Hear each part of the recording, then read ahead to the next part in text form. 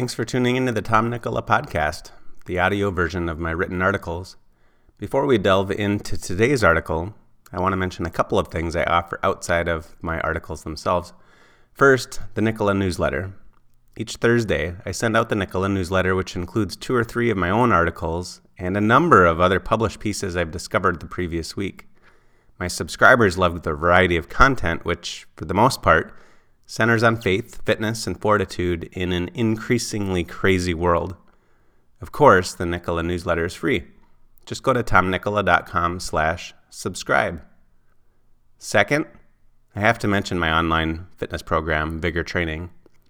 As a member, you get access to a variety of my personally designed strength and conditioning programs, the Vigor Training Facebook group, and other awesome stuff.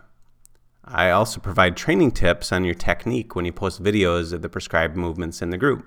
That way, you not only do the right movements, but you do the movements right. And it's only $39 per month. There's just one hurdle you'll need to overcome. You can only sign up for Vigor Training through the referral of another member. If you're serious about your health and fitness, you'll find a member that'll help you sign up. All right, on to the article. What are public schools doing to or for our children? Nelson Mandela once said, "There can be no keener revelation of a society's soul than the way in which it treats its children." If you take some time to examine what's going on in the public school system and what it's doing to our children, you'd think America's soul has been sold to someone hell-bent on destroying American values and virtues. Most of us have heard small sound bites or seen headlines warning parents of what's going on in schools. But when you dig a little deeper, what you find is alarming and horrifying. It's as if there's a small anti-American contingent that has control over our school systems. They understand that the way to remake America into something it wasn't intended to be is to change the minds of today's children, who will be voting and leading adults within the next 2 to 3 decades. Our founding fathers understood that well-educated citizens would protect the ideals and integrity of the United States, and that an ignorant or uneducated population would lead to America's demise. They knew that our educational systems would either build or break our nation. Quote, "The founding fathers maintained that the success of the fragile American democracy would depend on the competency of its citizens. They believed strongly that preserving democracy would require an educated population that could understand political and social issues and would participate in civic life, vote wisely, protect their rights and freedoms, and resist tyrants and demagogues. Character and virtue were also considered essential to good citizenship, and education was seen as a means to provide moral instruction and build character." Center on Education Policy. As extreme left-wing ideologies continue to entrench themselves in the public school system, prioritizing fundamental education has taken a back seat to creating champions of those ideologies. The more I've delved into what's happening, the more concerned I've become as I consider a future where young adults were never taught basic educational skills, are unable to think critically, and fear voices that contradict the indoctrination they learned from their teachers as they grew up. In this brief essay, I can only touch on a few points every parent should consider as they send their kids off to school. At the end, I recommend a best-selling book that'll take you much deeper into how prevalent this issue is and how deep-seated it is in the school system across the country. Equality of outcome, not educational excellence. Our grandson learned to ski this past winter. Having skied since I was 3 years old, I understood the importance of learning how to ski the right way, rather than simply sending him down the hill to figure it out on his own, and end up developing bad habits along the way. For his first day on the slopes, we got him a lesson. For his second day, he started with a lesson, and then we skied with him the rest of the day, reinforcing the lessons he learned. A couple of weeks later, we got him another lesson. Could he have gotten by without all the lessons? Sure. He could have made it down the slopes without them, But just getting down the slopes isn't at all the same as learning to carve, pop, ski backwards, spin, or handle variations in terrain that go from soft snow to ice to unexpected grooves and bumps. I want him to be an excellent skier because it'll give him the freedom to ski wherever he wants, from hills here in the Midwest to slopes in the Rocky Mountains. The better his skills, the more fun he'll have with the sport. Reading, writing, and math are a lot like that. Achieving a high standard in these fundamentals opens other opportunities to learn, think, and communicate. Unfortunately, over the past 2 decades, schools have prioritized getting kids graduated over holding them accountable to educational standards. In his best-selling book, Race to the Bottom, Luke Rosiak begins the first chapter with this, quote, "Here is the first thing to know about educators. They are failing miserably. The academic performance of American kids is terrible and has been for a long time." Luke Rosiak, Race to the Bottom. In the ensuing pages, Rosiak provides numerous examples to back that up from school systems across the country. Since the 2010 to 2011 school year, graduation rates became the standard by which schools are measured. With that as their measure of success, schools changed their strategies, making the competence of their students less of a priority than getting them through with a diploma. Not surprisingly, schools lowered their standards to raise graduation rates. They changed from grading systems to pass-fail, passing students who were previously failing. They added classes to students' records they never completed. Some eliminated science and social studies requirements. They did whatever was necessary to graduate the maximum number of students, even though many of them failed to develop basic education standards. For example, quote, "In Nevada, as the graduation rate rose from 62% to 83% between 2011 and 2018, math scores fell from 278 to 274 between 2011 and 2019. In New Mexico, the graduation rate increased from 63% to 74%, but math scores decreased from 274 to 269. In Rhode Island, the graduation rate rose from 77% to 84%, while math scores sank from 283 to 276. Luke Rosiak. Not surprisingly, America is well behind other countries in basic education. Why aren't more people alarmed that students in non-English speaking countries can read and write in English better than many diploma-carrying U.S. young adults? Quote, "American fourth graders on average had worse reading skills than they did 5 years earlier in 2011, with scores slipping 7 points on a 1,000-point scale. At the same time, other countries leapfrogged ahead of us. The combination meant that the United States slipped from 6th to 15th place in this international ranking. Jill Barshay, third indication U.S. educational system is deteriorating. What good is a high school diploma if it no longer signifies educational competence? Why wouldn't employers end up using reading, writing, and math testing as part of an interviewing process to ensure their prospective employees can meet the company's standards? What happens to the productivity and success of a company when they aren't allowed to identify employee competence in such rudimentary skills? As a parent, why would you tolerate an educational system that doesn't care about education? Why would you put your kids through 12 years of schooling to graduate without the skills that give them the best chance of success in adulthood? The mismatch of parental and public school values. I don't know any parents who'd send their adolescent child off with a friend to see an R-rated movie. The R rating tells parents a movie contains strong language, violence, sexual content, or nudity, so parents who feel that's inappropriate for children can keep them from seeing it and hearing it. In the past, parents didn't need to think about a rating system for what a teacher did or said in a classroom. The Boston Latin School was the first public school in America, opening in 1635. Over much of U.S. public school history, parents could send their kids to school trusting that the teachers and school administrators taught and led with similar values as the majority of the country. They could have confidence their kids would learn to respect other people and the country in which they lived in.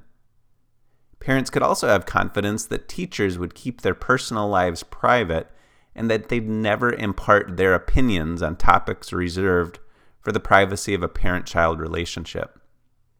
That's no longer the case.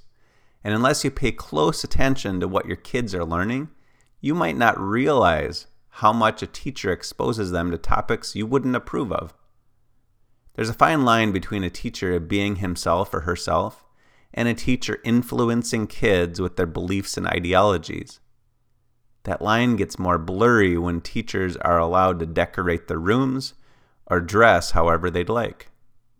As such, it's more important than ever for parents to attend open houses and conferences and get to know anyone who interacts with their children. That brings us to two additional issues many parents still remain blind to or in denial about: CRT and transgender. Critical race theory and classifying kids based on skin color. If a child feels guilt, it should be for mistreating a sibling or friend or disrespecting a parent. Outside of that, most kids are so innocent that there's little wrong they could do. Yet over the past few years, critical race theory has taught children as young as kindergarten age to feel guilty about their skin color. And it's going on across the country. The following is a few examples from a Washington Examiner article in July 2021. Quote, in Cupertino, California, an elementary school required third graders to rank themselves according to the power and privilege associated with their ethnicities. Schools in Buffalo, New York, taught students that all white people perpetuate systemic racism and had kindergartners watch a video of dead black children warning them about racist police and state-sanctioned violence. And in Arizona, the state's education department sent out an equality toolkit to schools that claimed infants as young as 3 months old can start to show signs of racism and remain strongly biased in favor of whiteness by age 5. Washington Examiner, yes, critical race theory is being taught in public schools. In essence, these teachings put racial disparities in the minds of children who'd never otherwise entertained such thinking. However, if they learn in kindergarten that there's something evil about them based on their skin color, and that they need to ask for forgiveness for how God made them, it'll set the stage for a life filled with confusion about one's self and skepticism about the people around them. It goes beyond the insanity that an innocent child is born racist. Critical race theory suggests that values and principles that lead to a growing and successful society are somehow racist too. Quote, Wake County, surrounding the state capital Raleigh, has the 14th largest school system in the United States. On a Saturday in February 2020, Wake teachers and equity activists huddled in a magnet school to do just that. They approached the problem that brought them together as if it were the end of the world. Whiteness, they said, was present in the suburban school district. White cultural values, teachers were told, included traits such as efficiency, perfection, and being polite. Meeting minutes showed that educators were concerned about this white standard and learned to use applied critical race theory to rid the school of whiteness. Luke Rosiak. Perhaps the teachers in Wake County would prefer students who waste time, do shoddy work, and are consistently rude to others. I don't think many parents would prefer their kids to adopt those principles, though. Transgender teachings in the classroom. Over the past year, there's been an explosive push to make transgender discussions part of the school curriculum, to get kids too young to spell the term to start thinking about becoming the other gender, and to have teachers delve into topics once seen as off limits outside of a parent-child relationship. To be fair, some parents applaud such a direction from their school systems. Many do not. And like many things in today's cancel culture, the voices of concerned parents get silenced and canceled, while the voices of a minority of people driven to further this agenda get heard and amplified. The United States is a democratic society, where important decisions get made by the majority. That's why we have a senile man for a president and an incompetent woman for vice president. The majority supposedly voted for them. When it comes to our schools, the majority should be able to decide whether or not gender and sex-related discussions should take place in the classroom. That's not how it works, though. The teachers' unions, school administrations, and federal government are imposing these changes upon curriculums no matter what parents might think or say. Some schools, such as Wisconsin's Oshkosh Area School District, attempted to keep parents in the dark on these discussions. The director of pupil services notified OASD employees that district staff members are no longer required to seek parental consent prior to honoring a student's request to be called by their preferred name and/or pronouns. I have an image of the actual memo in the written version of this on my blog. At the end of the day, parents pay taxes that fund their local schools. The government also helps fund them, but if parents pay taxes to fund schools, parents should be able to influence the content schools use to teach or indoctrinate their children. If the majority prefer that teachers talk to kids about changing genders, using different pronouns, and dressing like the opposite sex, so be it. Then the parents who are in the minority can go along with it or find somewhere else to teach their kids. Of course, the opposite is the case too. If the majority of parents don't want it discussed, then it should be off limits. Parents who want teachers talking to their kids about their gender would need to find a different school system. Then again, that might be far too logical. Schools fail when they don't educate. I'll quote Rosiak one more time. After that, you'll need to read or listen to his whole book. Quote, "The caliber of America's young will determine, in the near future, not only the country's economic viability, but also its civic and political reality. Teachers should be deeply ashamed of, and all Americans gravely concerned by, their record when it comes to cultivating competent citizens.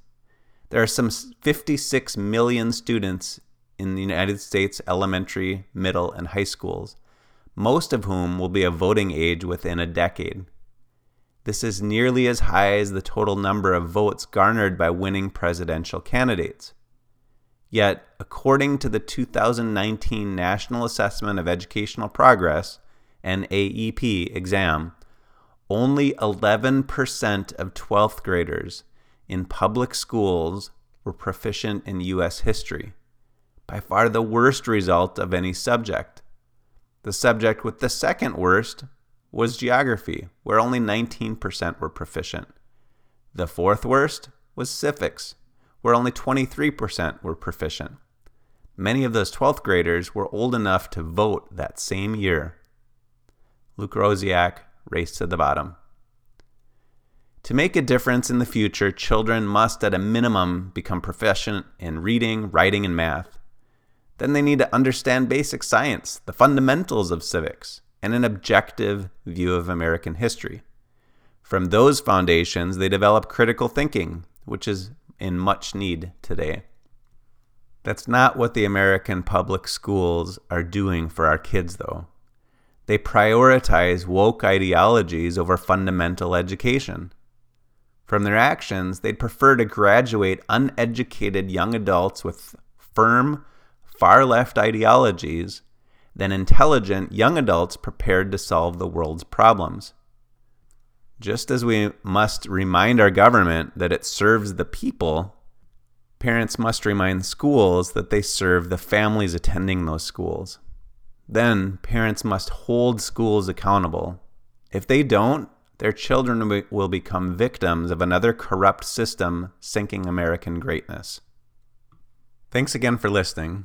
If you like this content, please leave a rating on the podcast platform you're using and pass it along to others who'd find it helpful.